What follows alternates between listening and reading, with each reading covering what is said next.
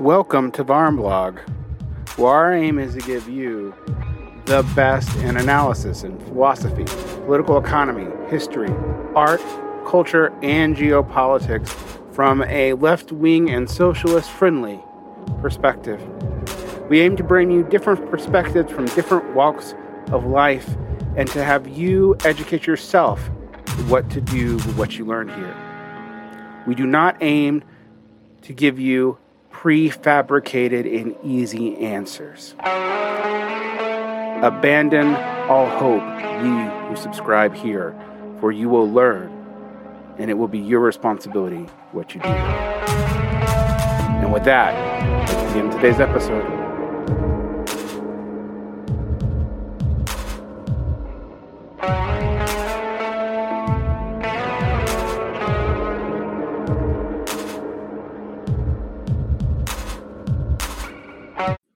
Hello and welcome to Varmblog, and today we will be talking in about 5 to 10 minutes to Dr. Haroon Yilmaz, a specialist on nationalism, national identities, and the specific history of the national question in the USSR, particularly under Stalin.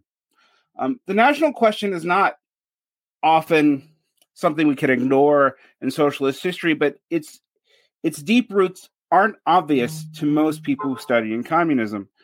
After all, Marx and Engels' writing on national liberation was inconsistent and rather ad hoc.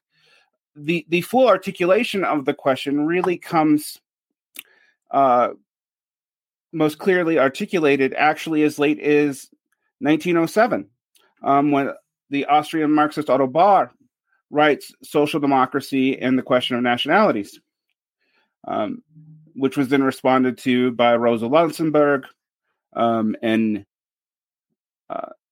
1909, and then by Lenin in, I believe, 1913.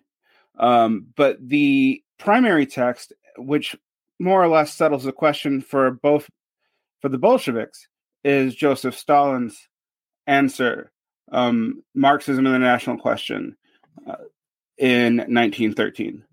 And Stalin's background comes out of particular Georgian context in trying to parse the question as to what he had seen in Georgia. Now, I will let Dr. Yilmaz go into this background in more detail, but this also has to be seen in the context of European nationalism. Indeed, one of the ironies of the communist movement is going back to 1848. Often the socialists and communists were allied with nationalists. Famously, for example, Richard Wagner and Engels fought in the same battles against the Metternich government. The national question after that point, while not a major focus of Marx and Engels' research, and in fact, Marx would often farm out his writings on geopolitics and nationality to Engels specifically. This has come out in the recent Mega 2 research. The letters often indicate that Marx felt uncomfortable on the topic. But nevertheless, nationalists were in the First International as a major coalition, and indeed, different groups sided with nationalists at different times. Furthermore, the definition of nation was not just a debate within the communist and socialist world, but it was also a debate within the larger European radicalism itself. With the clear nations that we now associate with nation states Britain and France seemingly having coherence beyond any theoretical answer, but most of our modern European nations are a product of the 19th and early 20th century. To think, though, that this is just a question for Europe is to severely underestimate the reach of this debate. After all, the national question was huge in the dissolution of the Ottoman Empire. It was a major question in decolonization. It was a major debate within both Popular Front tactics in East Asia and the development of East Asian national identities, including long historical projects to draw out cultures and find cultural continuities going back thousands of years, very similar to the European project, which aimed to do the same. And in fact, in a case of out-Heroding Herod, one could even see the claim of, say, Han nationalism, of the continuity of Han culture going back 6,000 years as a way to solidify the legitimacy of the claim to legitimate nationhood, even within the socialist context.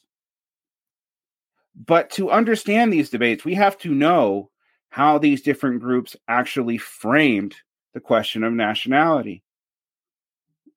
Often the way we use the terms now, particularly in American and Canadian English, nation and state are synonyms. And the idea of the nation state in the United States indicates that we too make a claim of nationhood, often saying that we are a young nation, even though we are an old constitutional country. But this can be misleading. Often we don't understand how to read the references to nations in even the early 20th century, and definitely not before. And furthermore, it misses the debates and context often key to current decolonization debates. For example, one of the key debates in the context of African literature was whether or not just the colonial language, but whether or not the colonial state, such as Nigeria, was a legitimate concept, being that it was an importation from Europe. Without understanding the specific origins in the prior century, we have a hard time parsing what is going on now, from the situation in Western China to the situation in Kazakhstan to right now as tensions mount up on the border of Ukraine. And indeed, Ukraine may be one of the places where this is one of the most live issues. After all, the historical narrative of the Tsarist Muscovy state traces the nationhood of the Rus to Kiev, not to Muscovy, not to Novgorod. And so Ukrainians' separate identity and the identity of Donbass, Crimea, etc., is actually a much more contested question than is often understood. And while this should be seen in the context of NATO and the Russian Federation economic and military competition, the framing of the question goes back to the pre-Soviet and Soviet times. We will start off by discussing with Dr. Yamez, the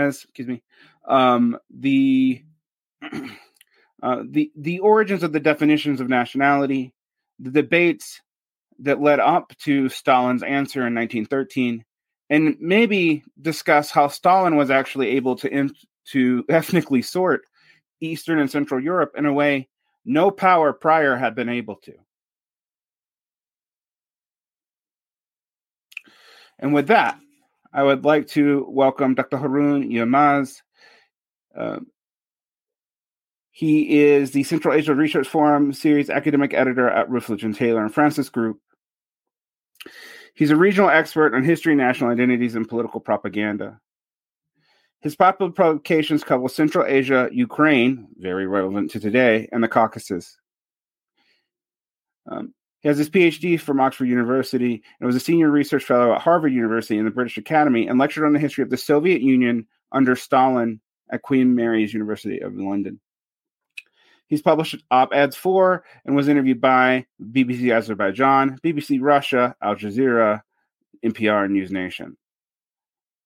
The book most relevant to our discussion today is National Identities and Soviet Historiography, The Rise of Nations Under Stalin. And with that, I'd like to welcome Dr. Yilmaz.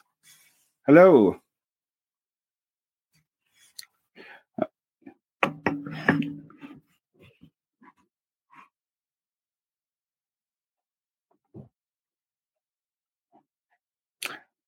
Dr. Yilmaz, you're muted. Oh, sorry. No problem. Sorry. Good evening or good afternoon. Thank you very much for the invitation, and thank you very much for the introduction as well. Yes. So, Dr. Yilmaz, why is understanding the Soviet conception of national identity so crucial to understanding contemporary politics? We'll start from there and work backwards. The nations, if we see them as constructions in the Soviet, in the ex-Soviet territories, national identities, including Russian national identity, modern national identities, including Russian, they were mostly constructed during the Soviet period. Because Soviet Union was in a way a modernization project, and part of this modernization project was constructing modern national identities. That's one aspect of it. So that's why Soviet period was very formative. Even today, after 1991. We have 15 independent republics, from Ukraine to Russia, Kazakhstan, Tajikistan, and so on. Their narratives, I would exclude of probably Baltic region, three Baltic states there. But apart from that, many building blocks, building elements of modern national identity construction are still used, are still in the discourse, they are still in the official history textbooks taught in primary or secondary schools. Sometimes content changed a little bit. Some additions we can see that were developed after 1991. Sometimes some bits are not included, but more or less, I mean, they are still valid. Those building blocks are still used. Actually, this nation building, if it's a process, there are more continuities between before and after 1991 than discontinuities, I would say. So it's a process. It's like a train echelon of wagons, train cars moving forward, which started, which gained this initial started period in the 1920s. And still continues. That's why Soviet period is important also to understand how these national identities shaped what we see today. Partially is also a product of Soviet period. Yeah. So one question that brings to mind that I'm actually a little I think some of my listeners might find surprising is that Russian identity is part of the Soviet project. True. We are, of course, talking about modern national identities here. What does that mean?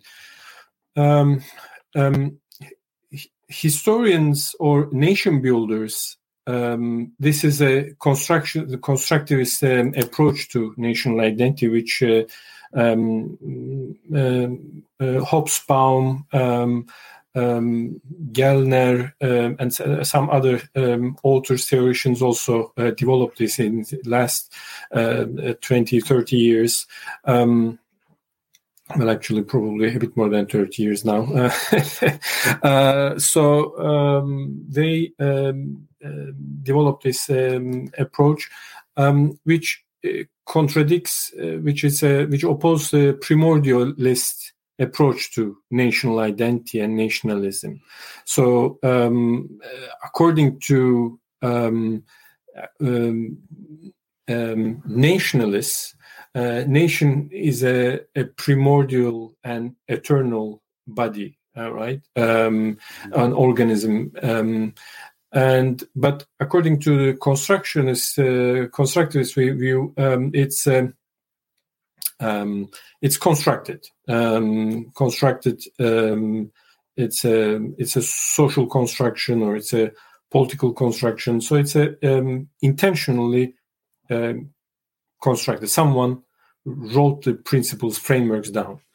And in Russian case, that's also happened because before the revolution, before the Soviet Union, Russian national identity was very weak.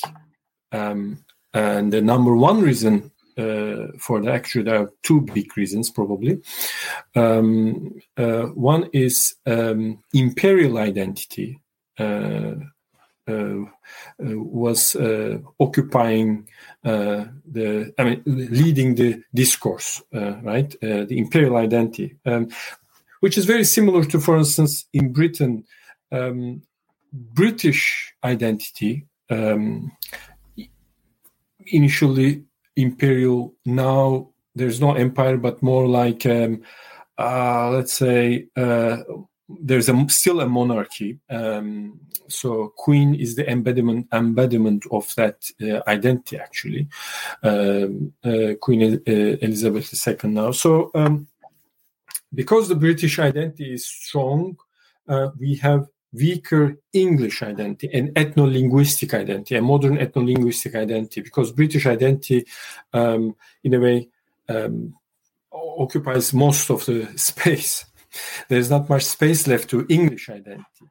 What happens is, of course, because the Scottish national identity gains more and more ground and becomes stronger, there is a reaction to that from the English side, English identity, and that also pushes British identity gradually to the corner. That an umbrella imperial identity is, in a way, gradually pushed back by these ethno-linguistic identities. But this is a long process in Britain. Now, if you go back to Russia, beginning of the 20th century, Russian imperial identity was very strong. So imperial identities usually don't like national ethno-linguistic national identities, ethnic identities.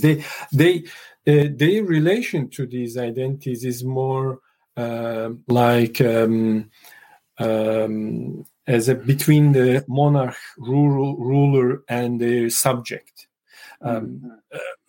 German, for instance, ethnic groups, Germanic groups within the Russian Empire. They had good relations with the monarch, with the imperial authority. That's why they were not considered as an enemy or an alien body within the imperial polity. There were many German generals, German bureaucrats, German aristocrats. Baltic region, because was one of those a source of German. The German elites of Baltic region integrated gradually into the imperial court, and they became also senior bureaucrats, military and civil bureaucracy, part of military and civil bureaucracy. And also Germans, for instance, intentionally were settled in different areas in the Caucasus, in Central Asia, in Ukraine. There were different and Volga region. That you could find German villages, towns, German populations all around the Russian Empire. Intentionally, they were settled there because they were seen as the agents of the empire. Positive. I mean, they were good. They were good subjects. So for the imperial authority, it doesn't matter what nationality, what language you speak, what linguistic group you affiliate to. It really doesn't matter. In imperial logic, you are either a good subject, you are part of the system, or you are not. You do not, or you are a rebellion. Mm-hmm. The importance or the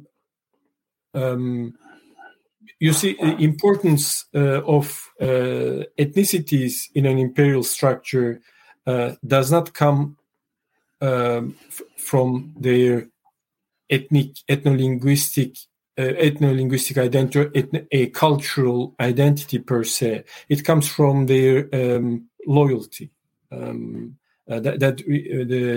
importance.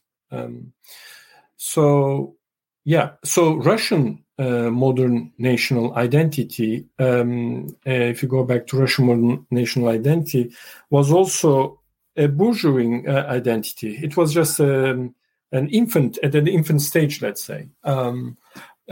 People in villages, towns, they would either define themselves as members of Russian Orthodox Church, the good and the right believers, and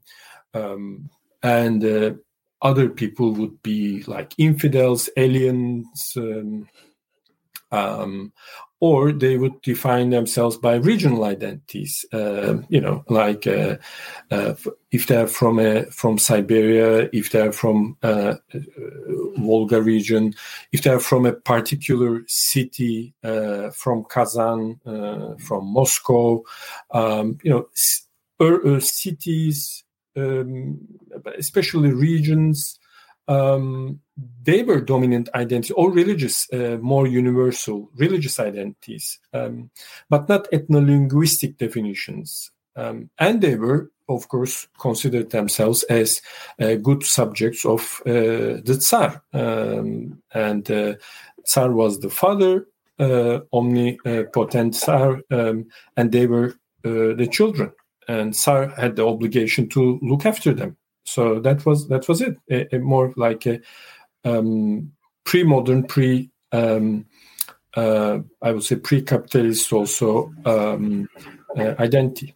But during the Bolshevik time, all this changed, of course, especially after 1930s. Mm-hmm.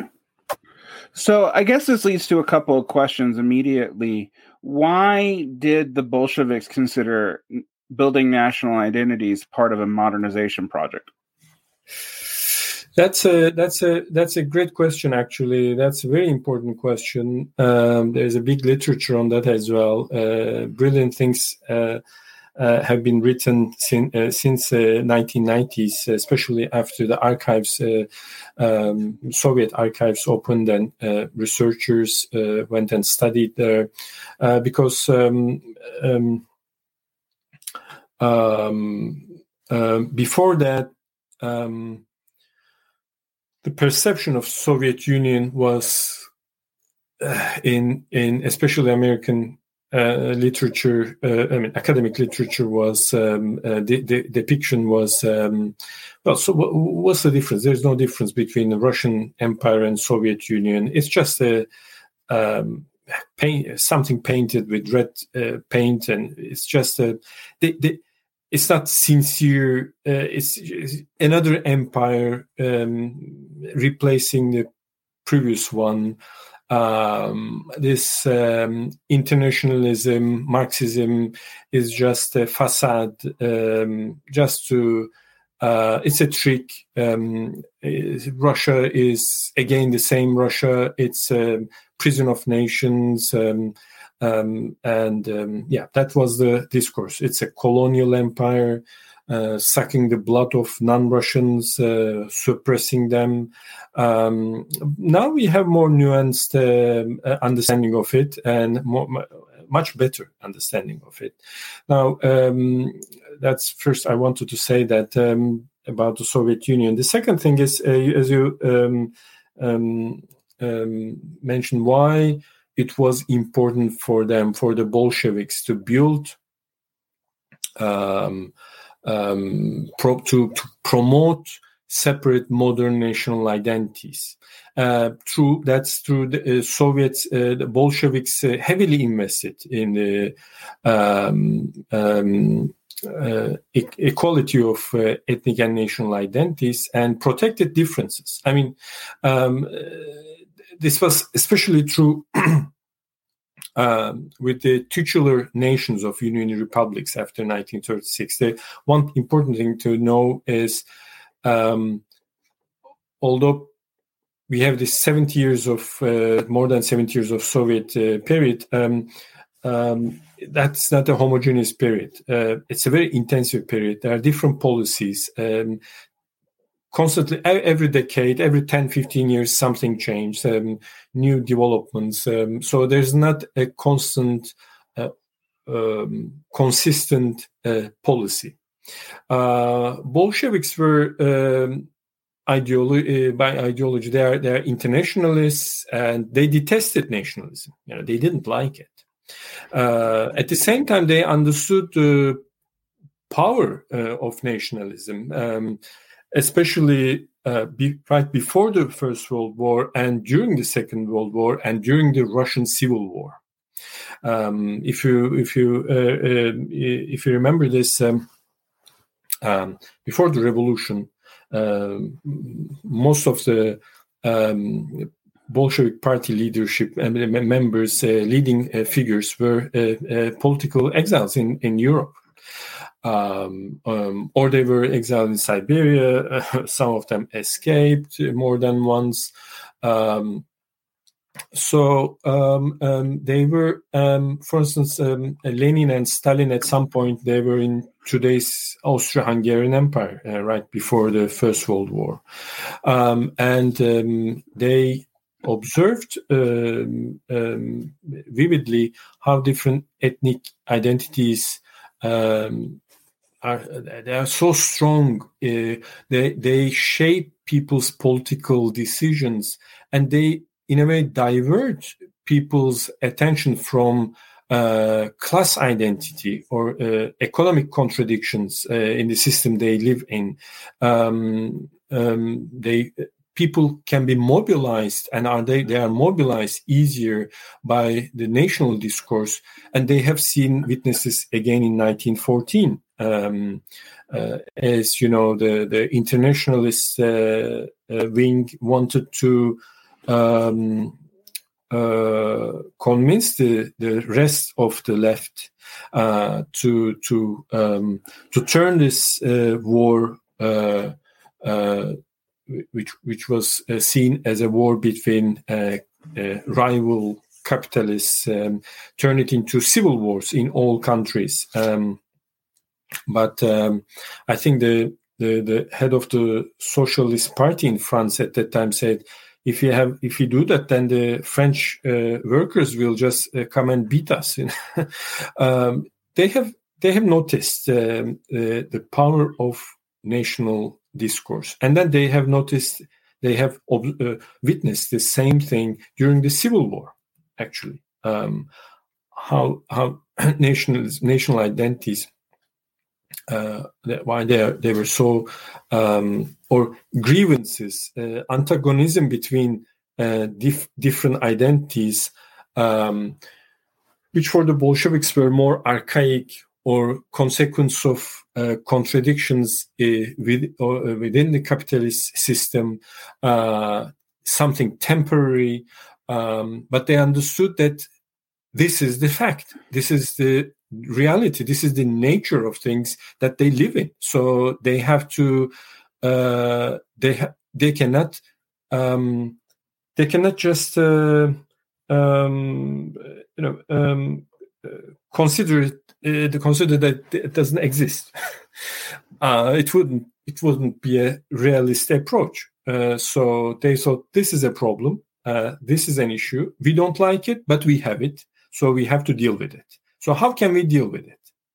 And the dealing with nationalism, the theory probably can be simply put in a in a way like this. They saw nationalism as a consequence of economic relations of capitalist era. So, and they thought once the economic system evolves to socialism, as they defined it, nations would disappear in the process, right? And all cultures would merge into a humanist culture, like a big cauldron where everything merges, becomes one, and that's just a human culture, not like this specific culture, that's this specific identity. And while waiting for this, say, magical moment, they thought they had to exhaust national identities by accelerating the historical formation of these identities. So it was like driving a car with failed brakes. They thought, okay, we cannot stop the car. So the best thing was to accelerate the car in order to run out of fuel as quick as possible. So that then the car will stop, and we will leave this shackles of nationalism, let's say, behind in history. That's why they thought this is important. That's one reason. The second reason is they inherited many antagonisms, quasi-national, quasi-religious, certain things.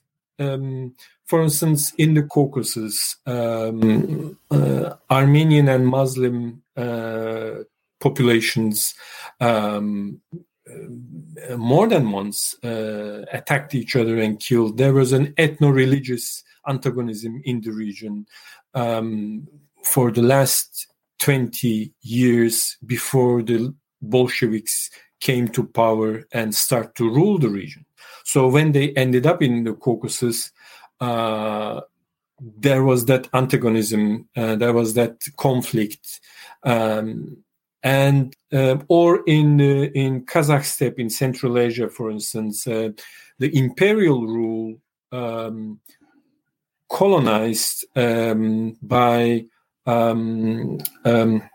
the region, certain regions, and in North Caucasus as well, and in the South Caucasus, sending Russian, Ukrainian, Slavic, and Germanic settlers, especially Slavic settlers, and especially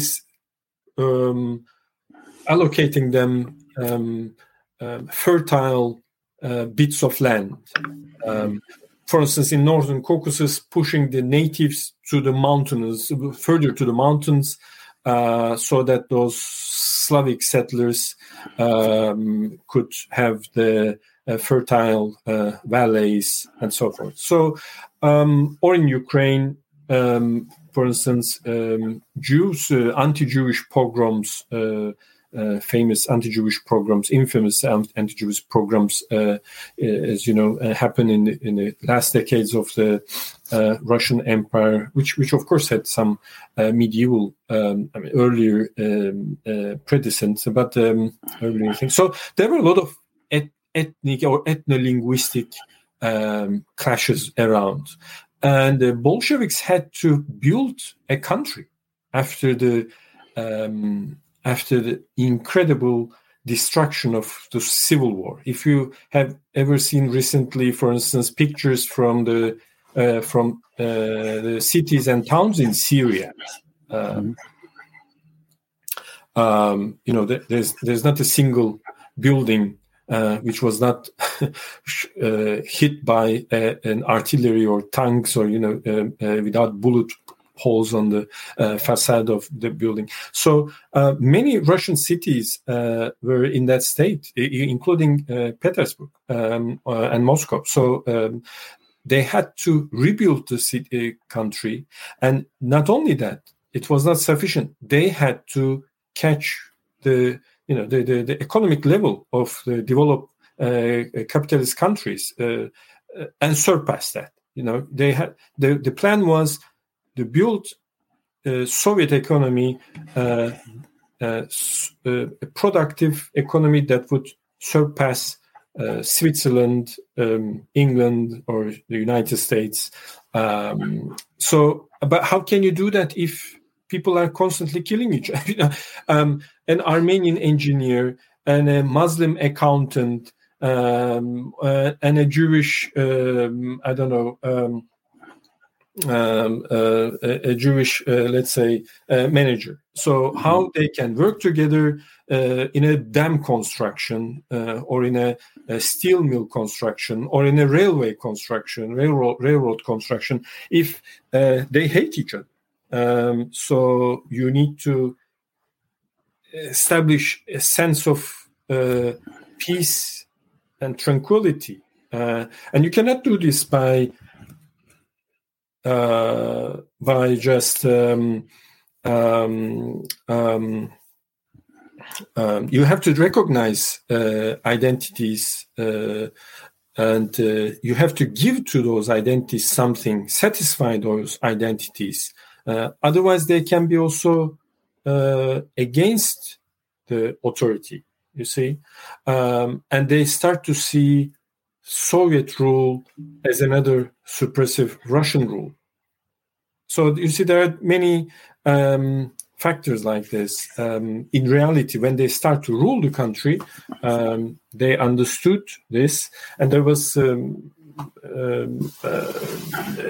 last bit I want to say, there was, of course, a big resistance. Part of the party, Russians, ethnically Russians, I mean, some of them could not grasp this. They couldn't understand this, these needs. And for instance, in Ukrainian national identity, Belarusian national identity, when those things were discussed, they thought that these are artificial constructions, German conspiracy, because in 1918, when the German army moved forward, they were ended up in today's Ukraine, and they supported Ukrainian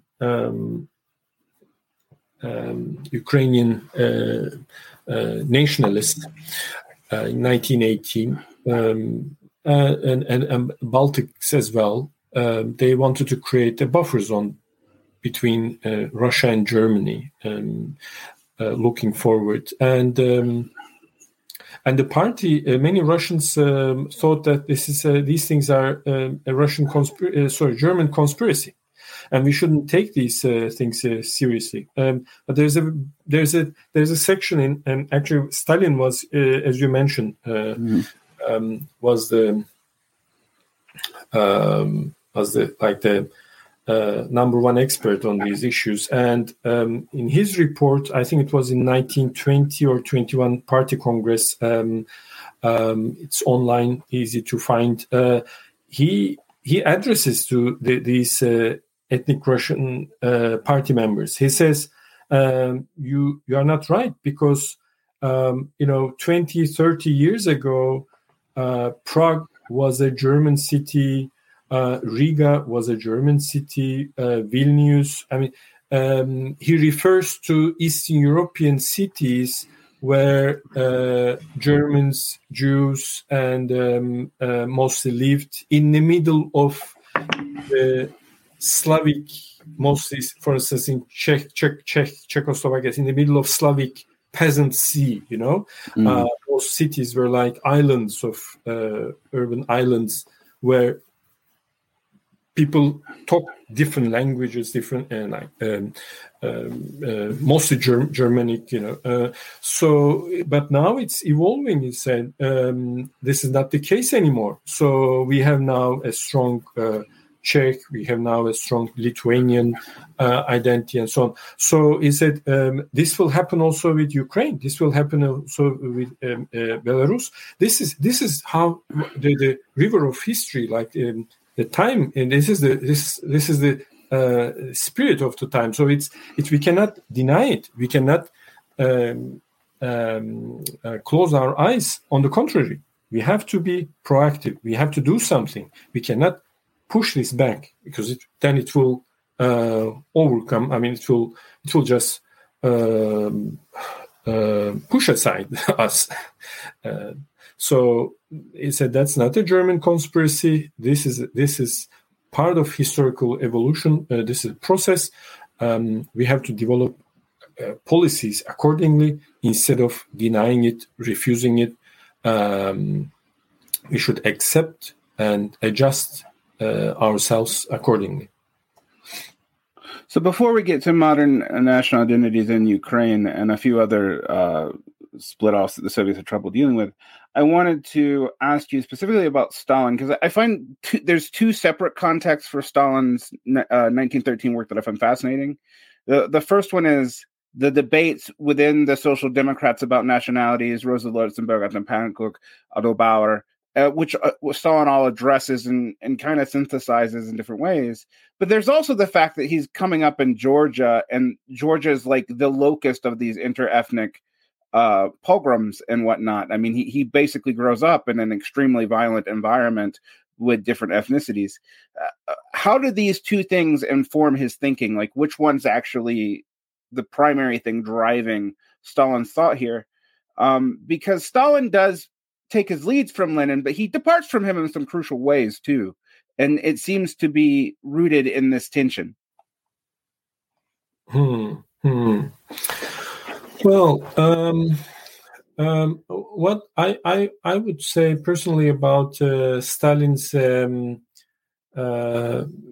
youth and his experience as a Caucasian, as a Georgian in Georgia, Georgia per se, I mean, Georgia itself was not a theater of big ethnic clashes. Actually, it was more in where we have now Armenia and Azerbaijan. There were ethnic clashes there. In the Georgian case, I don't recall now those kind of big ethnic clashes in the beginning of the century. But he was, but he, for instance, when he lived in Tbilisi, beginning of the 20th century, because he was a student there in a religious seminary, Orthodox seminary in Tbilisi, in center of Tbilisi. I think even the building is still there. Tbilisi was very much also an Armenian city, because in this imperial medieval or imperial legacy, this is as many in Eastern Europe, many cities were German cities, as I mentioned, or representative of Germanic culture in broader sense of the word, not national per se, but in a loose way, that's the case. So in Tbilisi, for instance, there was a big Armenian population, and there was a Muslim minority, and there were Georgians, of course. But local Armenians probably saw Tbilisi their city as much as Georgians saw it their city, right? So he was, what I want to say is, he experienced a multi-ethnic environment from his, since he was a teenager. When he went to Batumi later on as a agitator, when he was sent by the party there, he stayed at a local Muslim Georgian, because there were also Muslim Georgians there. So there's this cross overlapping identities, as well as Turkic-speaking Greeks, all kind of combinations in imperial territories you can find. So he stayed in a Muslim Georgian's house. In Batumi. So all kind of these kind of experiences, right? When he was when he was in Siberia, that was completely a different ethnocultural experience. That's probably this is not an accident because Russian Empire was a huge territory with diverse ethnic populations. Half of the population was Russian, the other half was non-Russian. So that's normal. Your question, perhaps, was it? Are we talking about right after 1920, 21? This contradiction discussions around after Georgia was incorporated, became part of the Soviet Union, Red Army occupied, etc. Georgian Communist Party members, they clash with Stalin and so on, and Lenin's response. Are we talking about that bit, or was this bit part of your question? Or yeah, a little bit.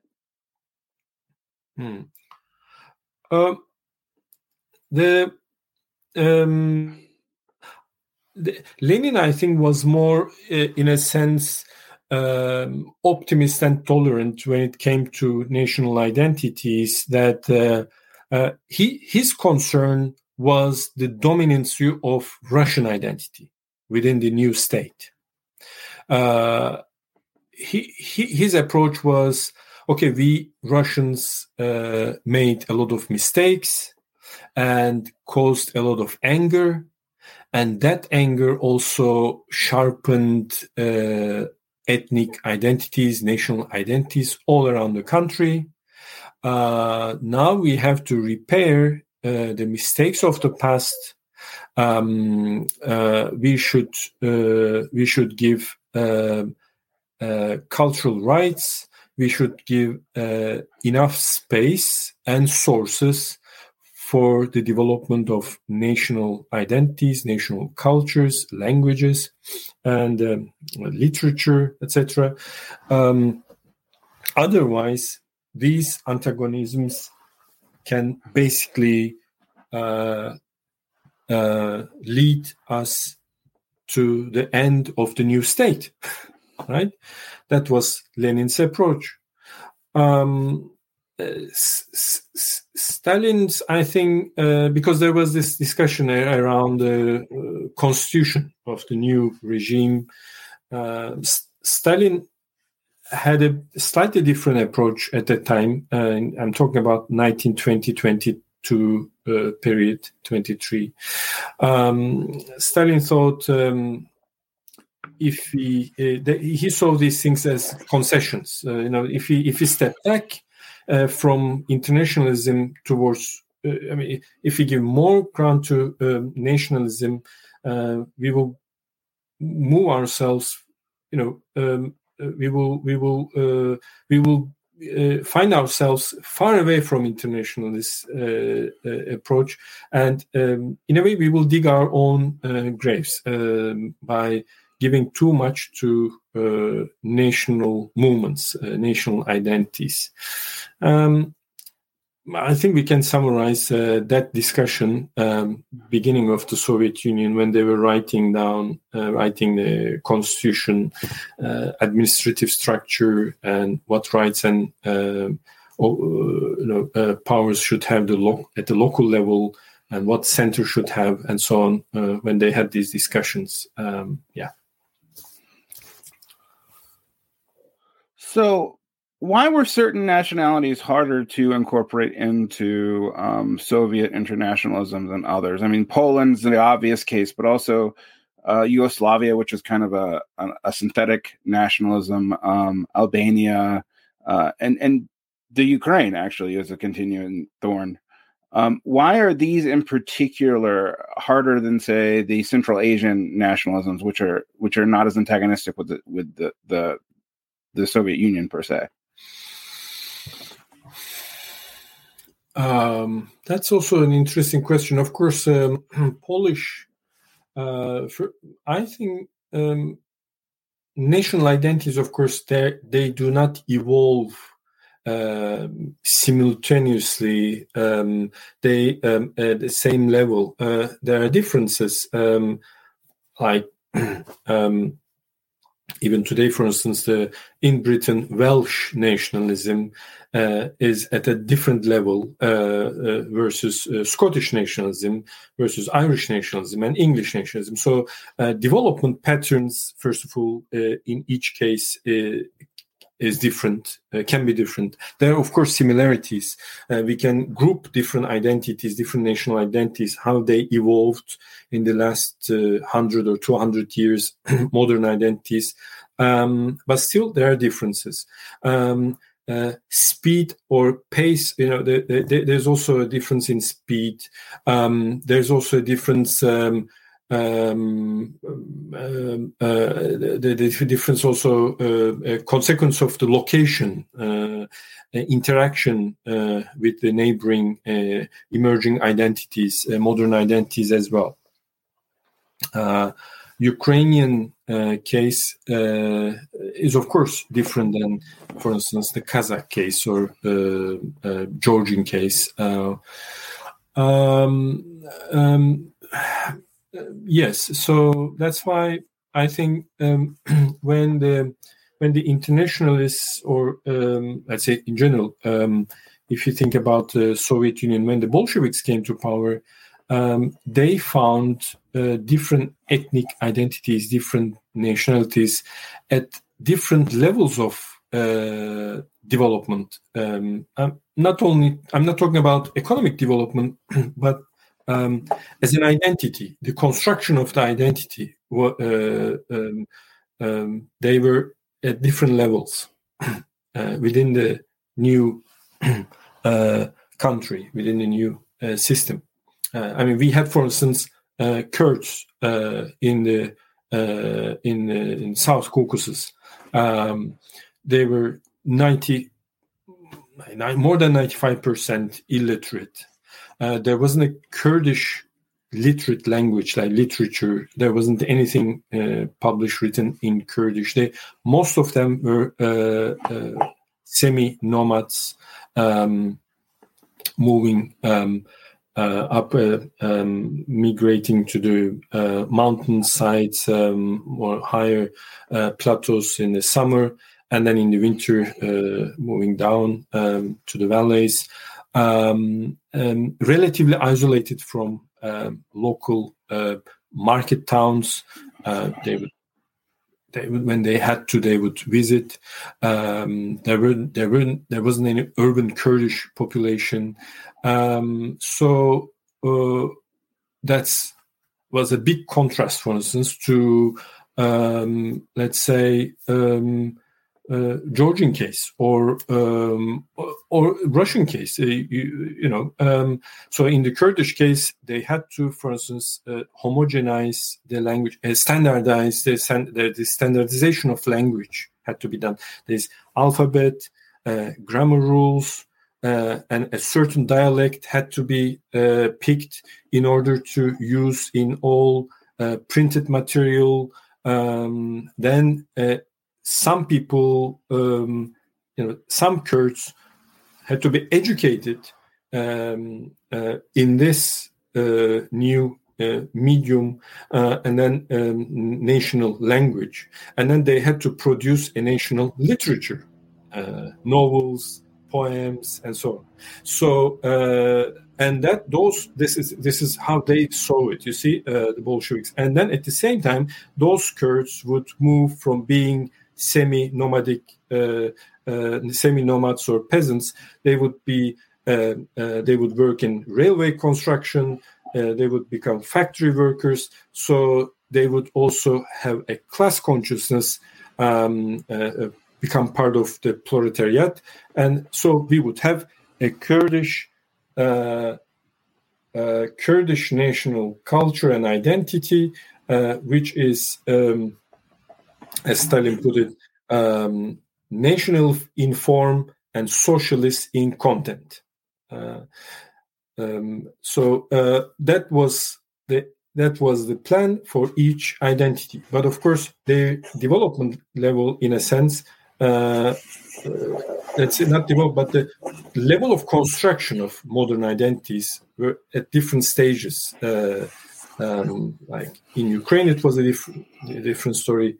In Kazakhstan, it was a different story. So yeah, that's, I would say, probably for now. Yeah. So one thing I would ask is, one thing I constantly hear about the current Ukrainian tensions, and to bring this is actually related to stuff in the early 20th century, is that some of the Ukrainian tensions regionally do have histories going back to intersectarian tensions between Unate Catholics, who are more aligned with Poles, and Orthodox, who are more aligned with Russia. But I've always found this explanation kind of an overstatement as for contemporary problems, and that didn't seem to be a huge factor in the Soviet context. Was that just because of the general suppression of religion, or is that explanation kind of overstated? Well, in Ukraine, the Orthodox Church is a big chunk of the population is Orthodox, not Greek not Greek Catholic, because there is this interesting combination. There's an Orthodox Church, but attached to Catholic Pope in Rome. So there's but there's also a Greek Orthodox Church. You see, the proper Orthodox Church in Ukraine. And then we have the Russian Orthodox Church, of course.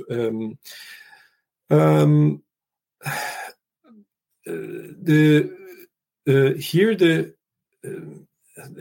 Ukrainian case is an interesting case, of course. Ukraine historically, I can perhaps give a little bit background about what Ukraine is. What the Bolsheviks faced and what they did after that. Ukraine as a territory was between the Muscovite Principality in the north or in the east, Poland, Polish-Lithuanian Commonwealth at that time, that was how it was called, in the west, and the Crimean Khanate at the Black Sea, where today's Crimean Peninsula and adjacent territories. So Ukraine was between these three, in a way, centers, as a buffer zone, as a buffer zone between these three centers of power.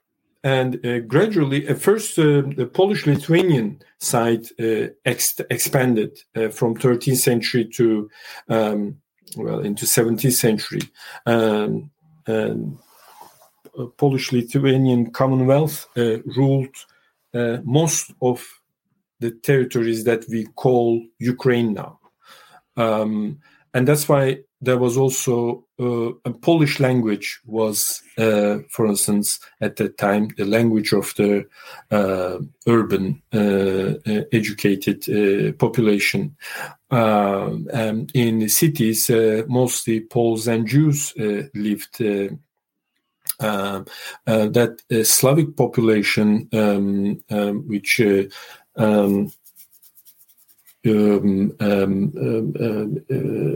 which spoke like this Ukrainian language, as we call it now, where they were mostly peasants in the countryside, and these Cossacks more non-serfs, let's say, people, villagers who are not attached to land. Most of them were also mercenaries. So that was kind of an income for them. They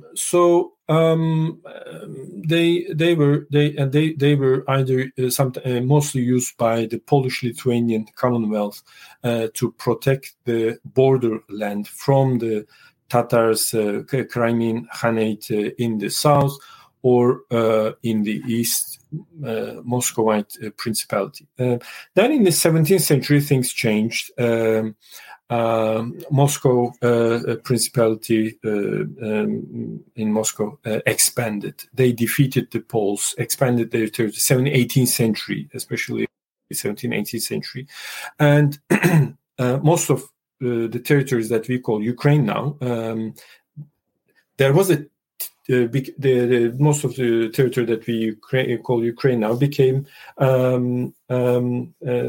they become part of Russian Empire later on, when the Principality of Moscow, of course, evolved into Russian Empire, thanks to especially Peter the Great.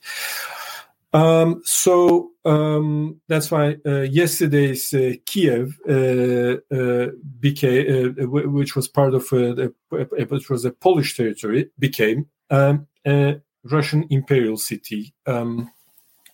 So elites there, of course, became part of the Russian court in St. Petersburg, for instance. Now Ukraine as a toponym, as a name of a geography, existed in this period, gradually became popular, that name, because that's also in Slavic means Krai, Ukraine. It means the borderland, basically, or nobody's land, borderland, you know. There's also a similar case, actually, Croatia. Croatia, also Slavic, etymology of the same, the word also goes back to Krai, the borderland. That was the case between the Ottoman Empire and Austro-Hungarian Empire. Like for a couple of centuries, that was a borderland, and the inhabitants were, settlers were mostly soldiers and their families, and garnisons, you know, a chain of defensive castles or walls protecting the rest of the country. So Ukraine had a similar, in a way, function. Now, that's why toponym, so as a geographic name, that existed. End of 19th century, second half of 19th century, we gradually see emergence of the idea of a modern Ukrainian national identity.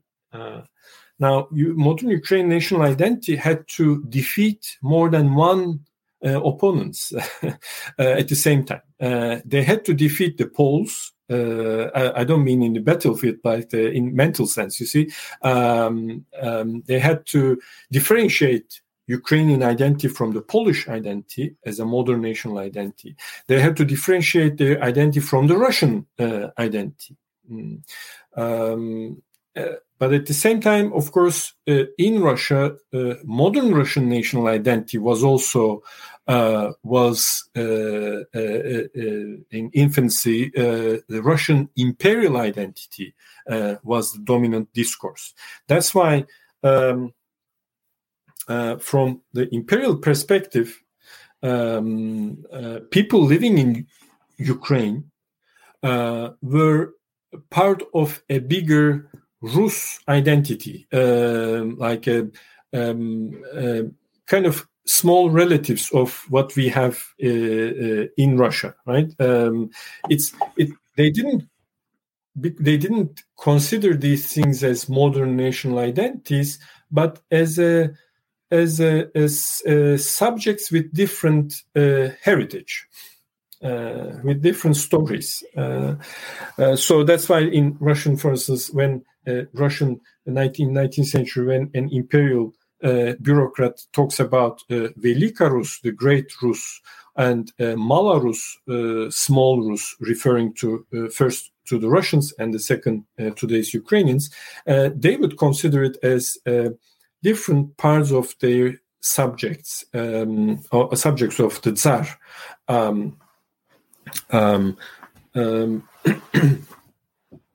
With some slight differences, let's say. But Ukrainian, of course, modern national identity had to fight against this in order to open enough space, turning to Poles, saying that, no, we are not Russified Poles, we are Ukrainians. And then turning to the Russians, no, we are not Policified Russians, we have a different identity. And that was in 1880s, 1890s, and the beginning of 20th century. There were historians, linguists who developed this articulated this modern national identity. And sometimes they had favorable conditions as well. Why? Russian imperial authorities, they saw this local, for them, this local, like the emergence of this differentiation of Ukrainians, this local elites, intelligentsia discussing these things. They saw it they saw something they could use, for instance, against the Poles. That's why if you go to Kiev, there's a famous monument there, monument of Bogdan Khmelnytsky. Khmelnytsky was a Cossack leader who fought against the Poles in the 17th century. He had a Cossack army. Russian authorities installed a huge monument, statue of Khmelnytsky, and in the original design of that, there's a horse and then Khmelnytsky, with a bulba, or Khmelnytsky mounted horse and with a bulb, like a stick, with a small sphere at the end of the ship that symbolize the hetmanship or the leadership, chieftainship of Cossacks. I think is pointing westwards towards the Poles. And for the Russian imperial authorities, Khmelnytsky was the symbol of Orthodox belief against the Catholic belief, symbol of Rus in a broader sense of the term, historical heritage of Rus against the Poles. And it was very convenient to promote Khmelnytsky because they already, a couple of years back, experienced the Polish uprising against the Russian imperial order in Warsaw. So they promoted that Khmelnytsky, for instance, as an anti-Polish figure, and he was an anti-Polish figure. He was actually a very anti-Semitic figure as well in the 17th century. The Jewish chronicles we have explain in detail how dreadful that period was for the Jews. And that's why in the original PTV, we don't have the picture of Khmelnytsky monument there in Kiev. In the original design, at the bottom of the statue, there was a Catholic priest and a Jew under the feet of the horse. But later on, either the money was not enough to do the whole thing, or it looked a bit too much controversial. There are different theories. They only have the horse and the Khmelnytsky, but not the Catholic priest and the Jew, perhaps tradesman. I don't know, in the monument. Again, in Austro-Hungarian Empire, part of Ukraine was under the jurisdiction of Austro-Hungarian Empire, Galicia, in today's Lviv, and that's the major city in that region. So there again, Austrian authorities, Austro-Hungarian authorities, sometimes. So emerging Ukrainian national identity, those ideas, something that they could use against the Polish identity. In 1920, when Bolsheviks came, of course, during the Civil War, it's a long story there, but if we skip to the Bolshevik period, there was already some Ukrainian idea of Ukrainian national identity there. Was it embraced by the majority of the population? Well, that's questionable, because there is, for instance, a British intelligence reports where ordinary villagers in Ukraine at that time would name themselves as like nashi, like kind of ours. This is who we are, like, or Orthodox Church members, you see, and Russians as Moskalu, like Moscovian.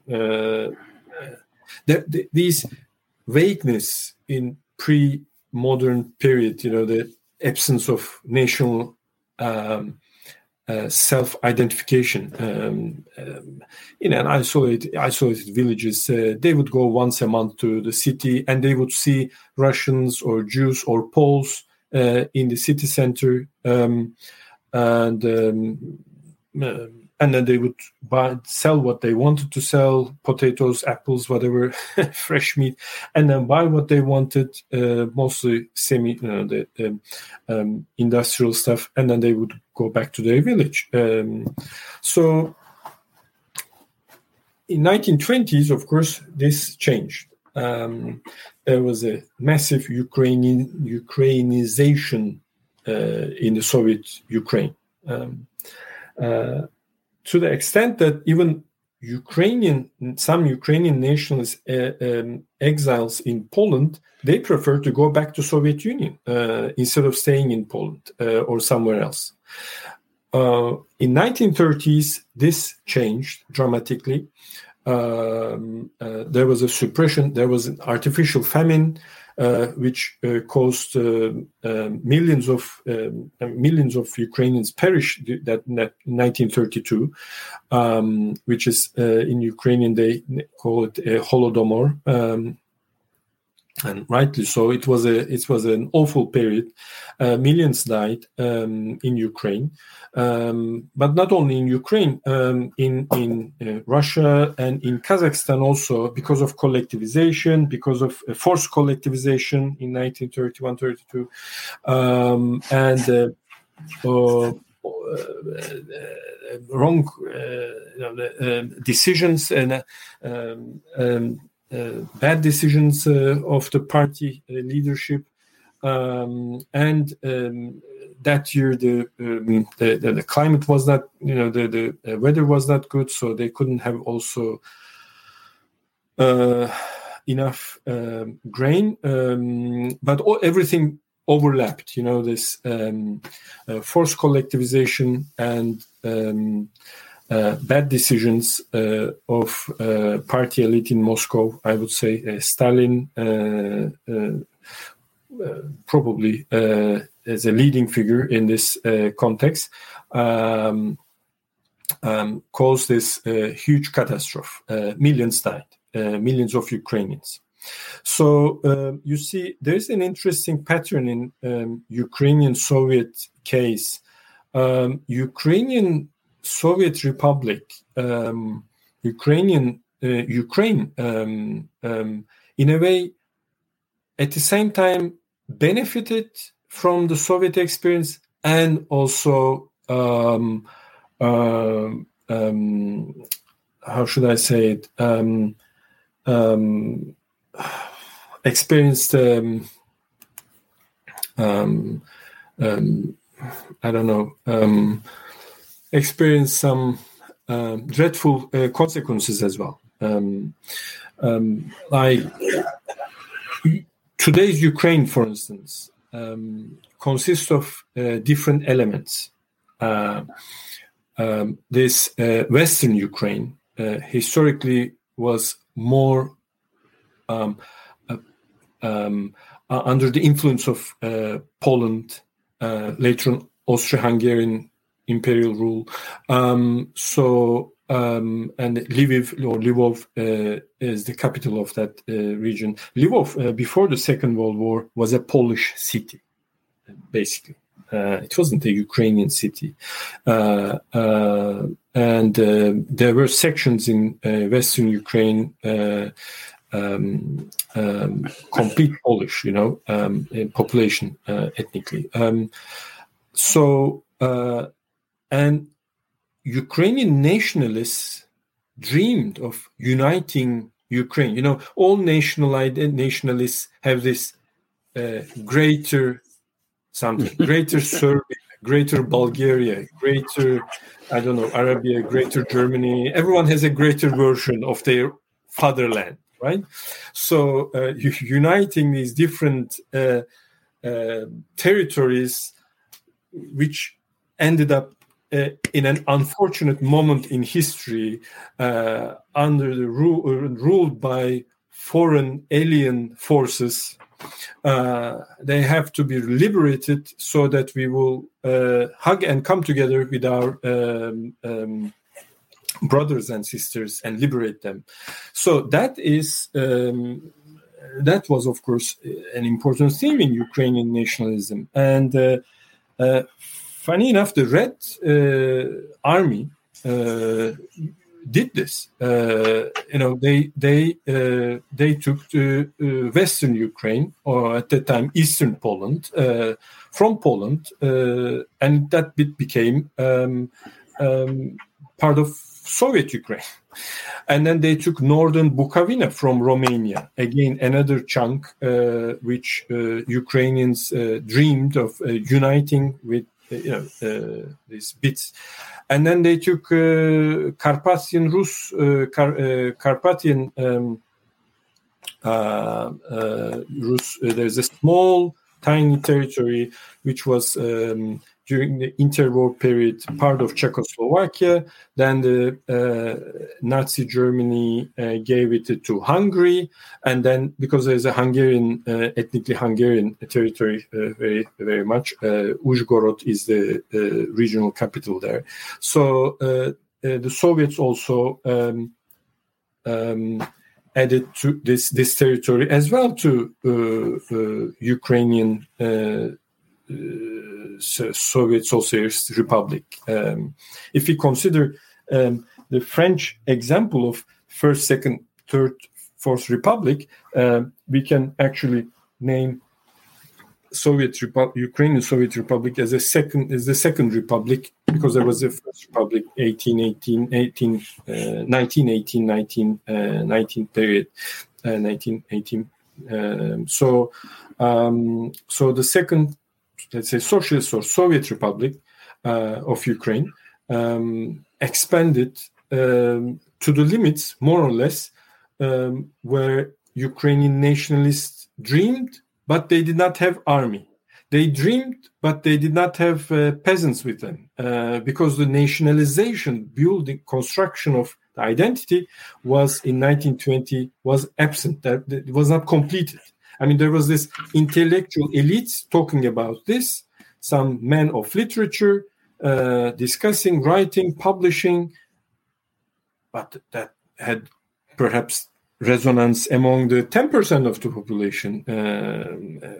If we exaggerate, 20%. The rest was peasant masses. They were not active agents in the sense of national awakening, let's say, as nationalists would name it.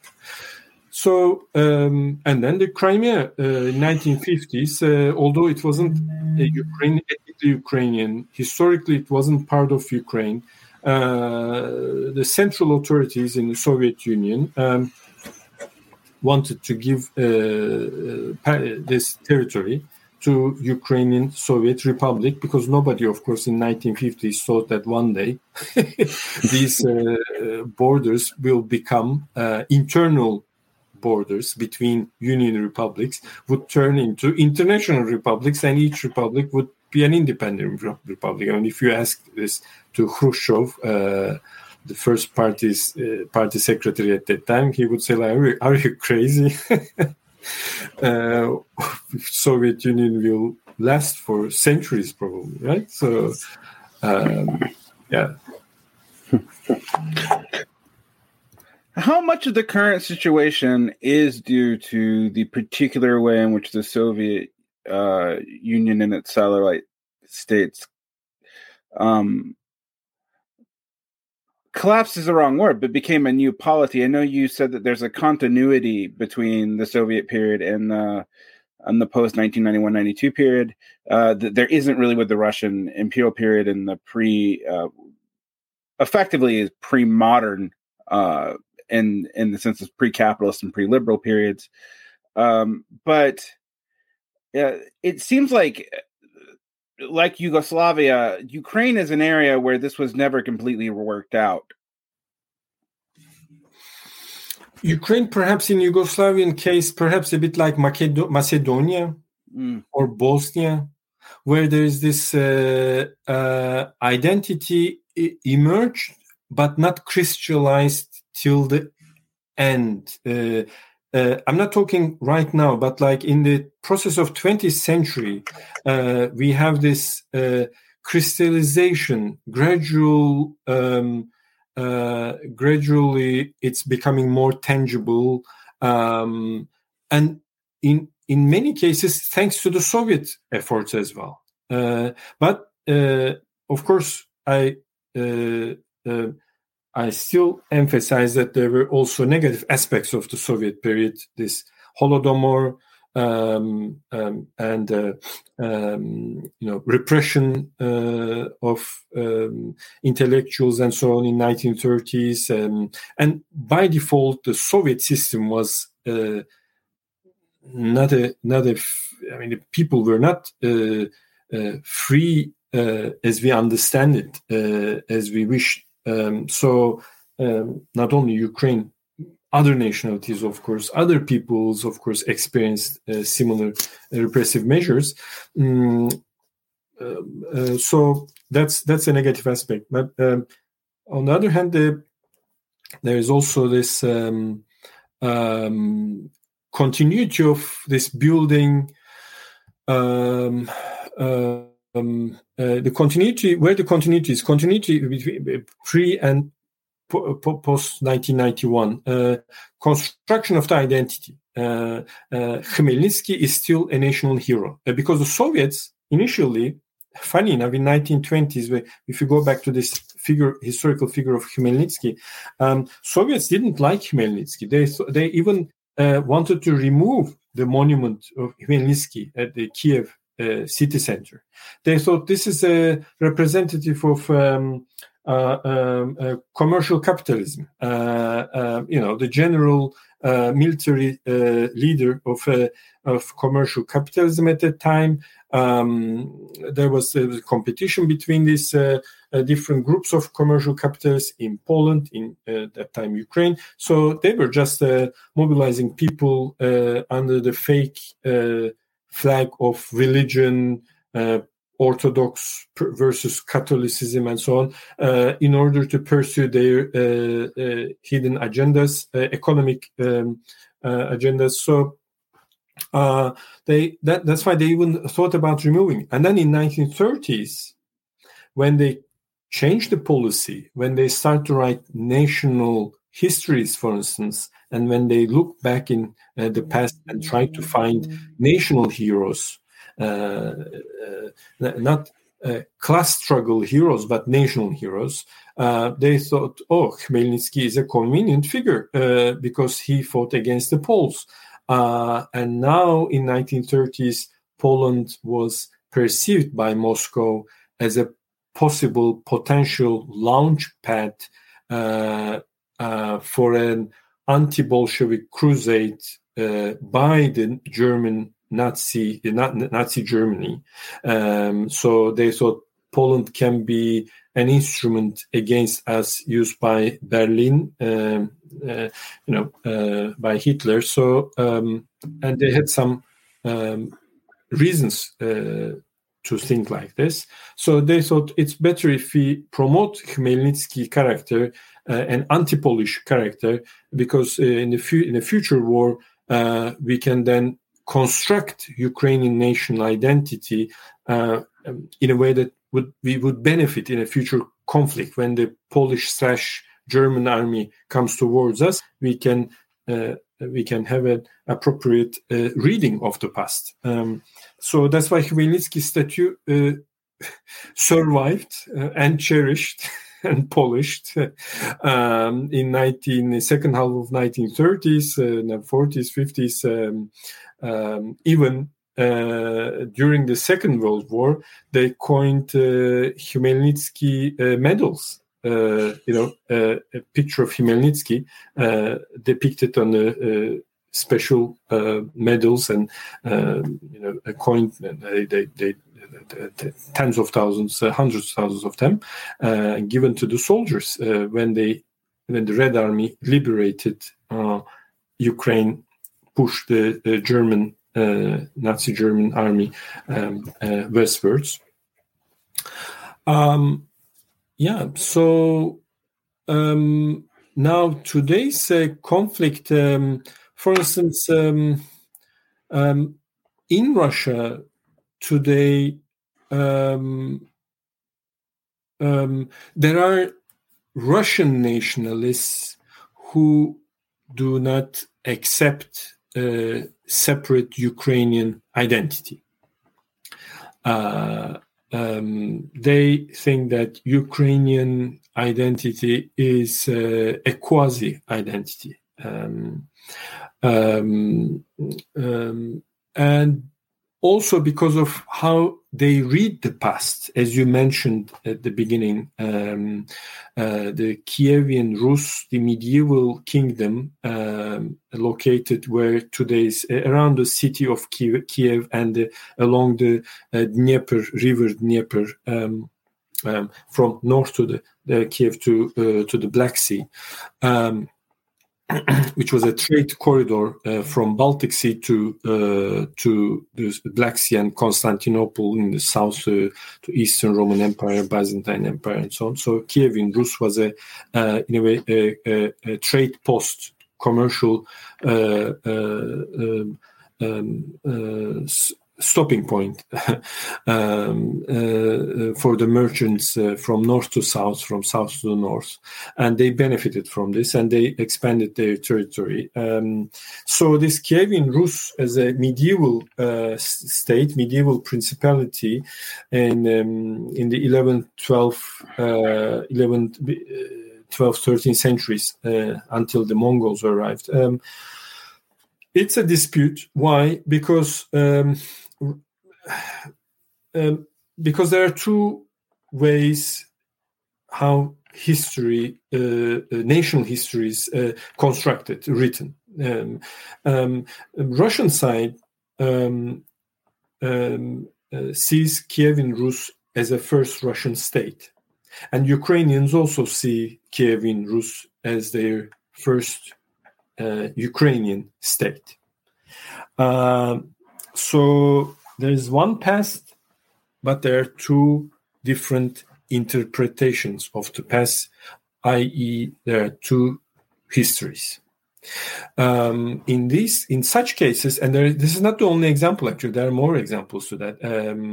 Charlemagne, for instance, famous Frankish king, emperor. It was a dispute between German nation builders and French nation builders. Is it a French leader or is it a German leader? You see, or Vikings, who are they?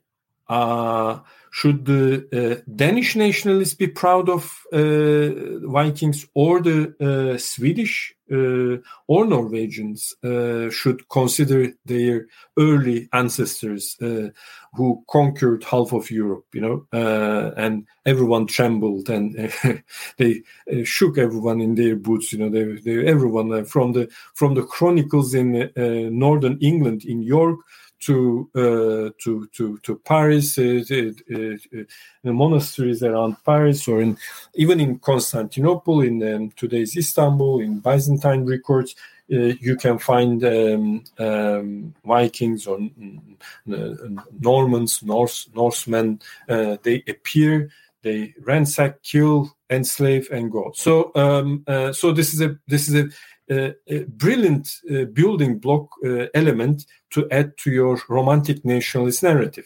So who's going to be the owner of this? Which Scandinavian country? Even there was some even at some point, I think British monarchy or Germans. I mean, there were a lot of contesting polities, trying to grasp and nationalize the past and take the Vikings into their narrative. So Kievan Rus is something like this. It's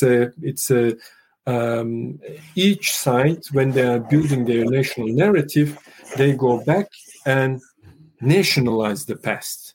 But when this nationalization overlaps, then we have a problem there. That's why Russian nationalists do not.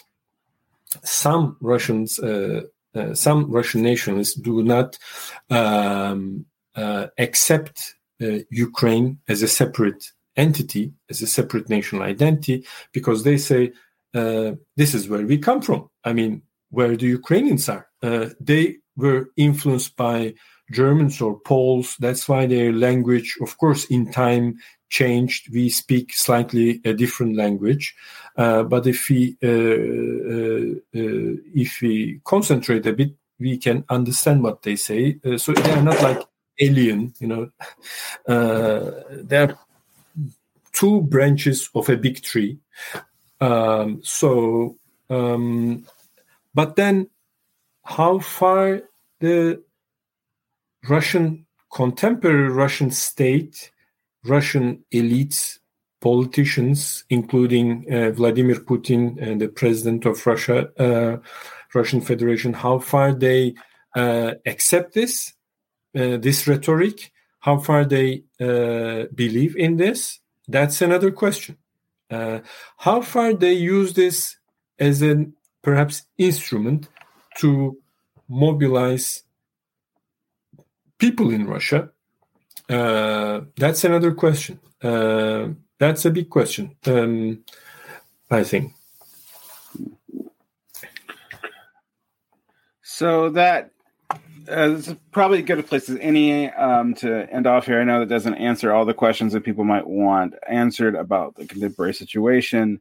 When we scheduled this call initially, we had no idea that this would accelerate right now, although it seems like many of these issues have been coming to the head as of late. One can also look at the situation in Kazakhstan. So I'd like to thank Dr. Yilmaz for coming on today.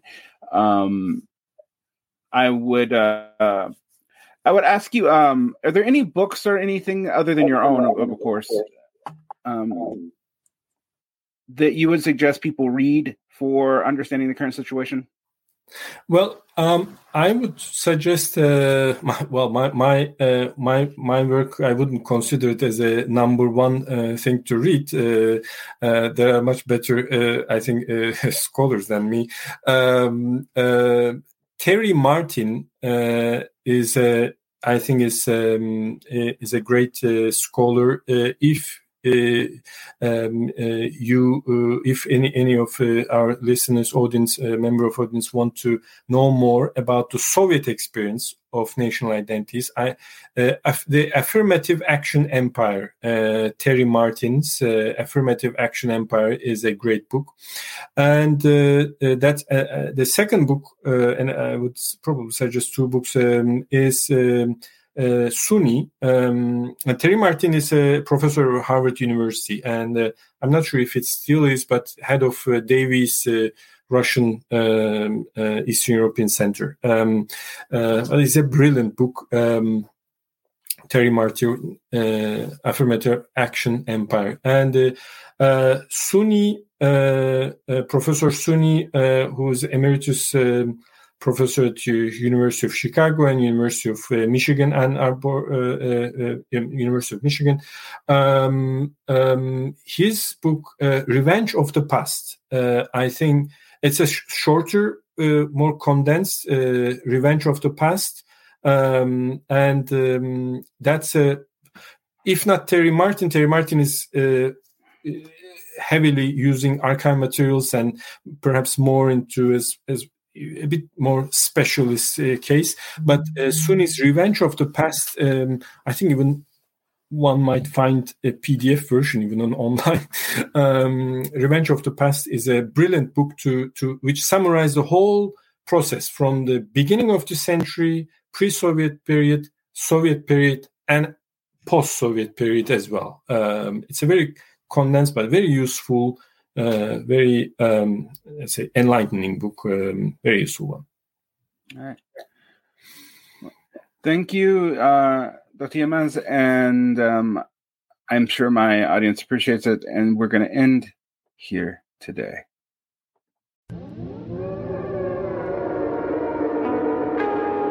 Thank you for supporting Varnblog. If you would like more, you can find our stream on YouTube under my name, C. Derek Varn. You can also find us on Patreon, where you can subscribe for early audio access, additional shows, unexpurged audios, Q&As with me on video, and other perks, such as access to our archives, etc. There are 3 levels of support. 1 level even gets you on Patreon shows. Occasionally here you will hear shows done with other creators. I hope you enjoy them. We'd like to thank our producer, Paul Channel Strip, and Bitter Lake and Jason Miles for making our intro and exit music. And thank you for all you do. If you can't support us financially, you can support us by leaving a review on iTunes or your pod catcher of choice. Have a great evening.